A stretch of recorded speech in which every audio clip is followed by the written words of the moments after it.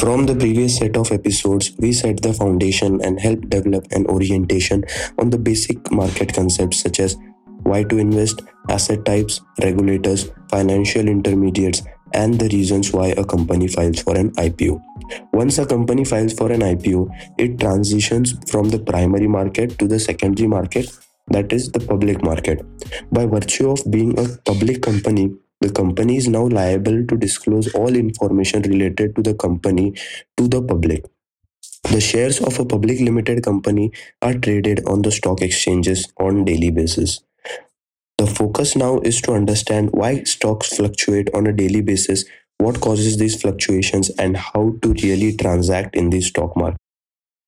Now let us consider a small example, actually a huge example, which I have got from the internet. It is 10 a.m. on the 20th May 2019. The stock price of Sun Pharma is rupees 533 per share. The management of the company makes an interesting announcement in which they say that they are going to release a new respiratory drug which is expected to boost the sales of the company. They are confident about this new drug's success in the market. Given this, how will the stock price of Sun Pharma react to the news? Well, the answer is quite simple. The stock price will obviously move up. When positive announcements are made by companies, the market participants tend to buy the stock at the given price, and this cascades into a stock price rally. Continuing the same example, assume at a later point in the day, say by 2 p.m., a pharma industry veteran appears on a leading news channel and states the overall business outlook appears dull, as he foresees an industry wide revenue contraction. Assume his predictions have always been very accurate. Given this, what do you think again will happen to Sun Pharma's share price? Based on the industry veteran statement, I have three questions for you people. How does the new information impact Sun Pharma? If you were to initiate a new trade with this information, what would it be? And what would happen to the other pharma stocks in the market? If the pharma industry veteran is right, then a 15% cut in the revenue is quite serious. Therefore, Sun Pharma, being a leading pharma player in the country, will react to this news. The reaction could be mixed because the earlier news was good and specific to Sun Pharma. However, a 15% decline in revenue is a serious matter, and hence Sun Pharma is likely to trade lower. At 542 rupees, if one were to initiate a new trade based on the new information, it would be a sell. The statement is with respect to the entire industry and not specific to Sun Pharma. Hence, all pharma stocks are likely to witness selling pressure. So, as you notice, market participants react to the news and their reaction translates to price movements. This is what makes stocks move.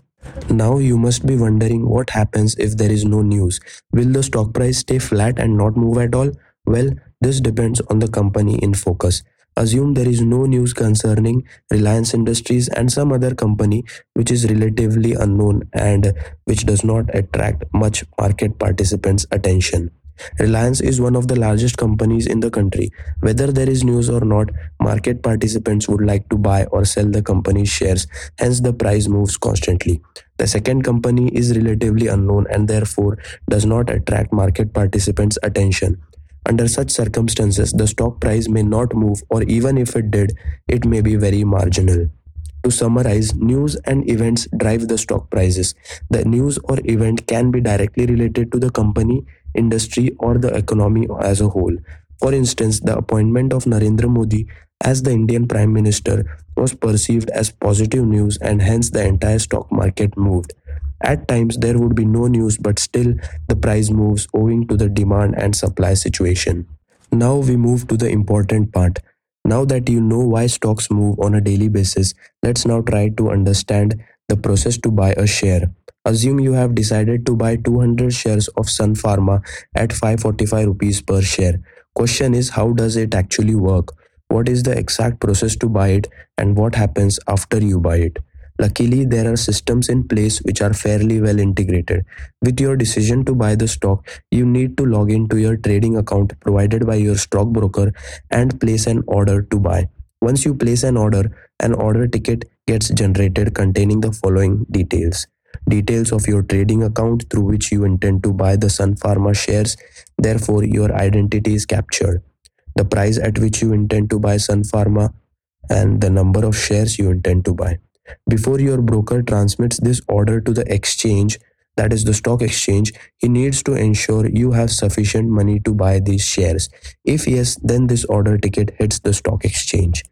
Once the order hits the market or the stock exchange, through the exchange's order matching algorithm, the exchange will find a seller who is willing to sell you 200 shares of Sun Pharma at 545 rupees per share.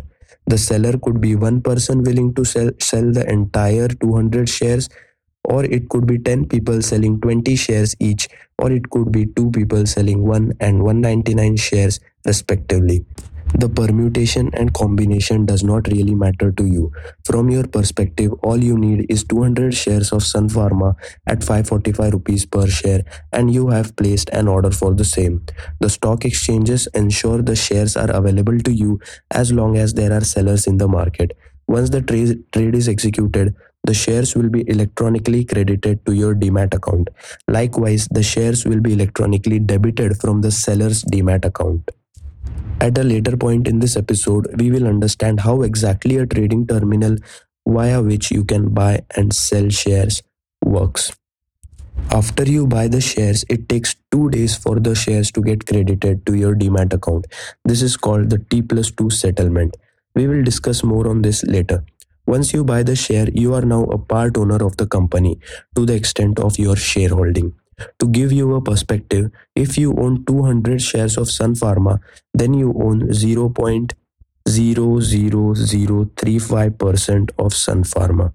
By virtue of owning these shares, you are entitled to a few corporate benefits like dividends, stock split, bonus, right issues, voting rights, etc. We will explore all these shareholder privileges in later episodes. Once you buy the share, you can hold these shares in your demat account for however long you wish. The time period over which you intend to hold these shares is called as the holding period. You may be surprised to know that the holding period could be as short as few minutes to as long as forever. When the legendary investor Warren Buffett was asked about his favorite holding period, he famously replied, "Forever." In the example quoted earlier, Sun Pharma jumped from 535 to 545 rupees in a matter of 5 minutes. Well, this is not a bad return after all for a 5-minute holding period. If you are satisfied with it, you can very close the trade and move on to find another opportunity. Just to let you know, trades such as these is very much possible in real markets. When things are hot, such moves are quite common. The question, however, is how much return did you make? This leads us to another question: how do you measure returns across your holding period? In the end, everything in the market boils down to one thing: generating a reasonable rate of return. If your trade generates a good return, then all your past stock market sins are forgiven. This is what really matters. Returns are usually expressed in terms of annual yield. There are different kinds of returns that you need to be aware of. We will explore these quickly. Absolute return. This is the return that your trade or investment has generated in absolute terms. It helps you answer this question: I bought Infosys at 3030 rupees and sold it for 3550 rupees. How much percentage return did I generate? So the formula is quite simple. The formula is ending period value divided by starting period value minus 1 multiplied by 100, which turns out to be 17.16%. And a 17.16% of return is not bad at all. The absolute return can be misleading if you want to compare two investments. This is where the compound annual growth rate CAGR comes into play. It helps answer this question. I bought Infosys at 3030 and held the stock for 2 years and sold it for 3550 rupees. What was the return generated? CAGR factors in the time which we ignored when we computed the absolute return. The formula to calculate CAGR is quite complex, but there are apps or calculators to calculate it. So the formula is ending value upon beginning value raised to 1 upon number of years minus 1. Using this, The rate of interest turns out to be 8.2%. This means the investment grew at a rate of 8.2% per year on year over 2 years. Considering the fact that FD offers a return close to 7% with capital protection, an 8.2% return may look a bit unattractive. Use CAGR when you want to check returns over multiple years and absolute return when your time frame is for a year or less. What if you have bought Infosys at 3030 rupees and sold it at 3550 within 6 months? In this case, you have generated a 17.16% in 6 months, which translates to 34.32% for the year. So the point is, if you have to compare returns, it's best done when the return is expressed on an annualized basis. In the next episode, we'll discuss about when you should invest, that is, at what time you should invest your money in the market. Till then, have a nice day.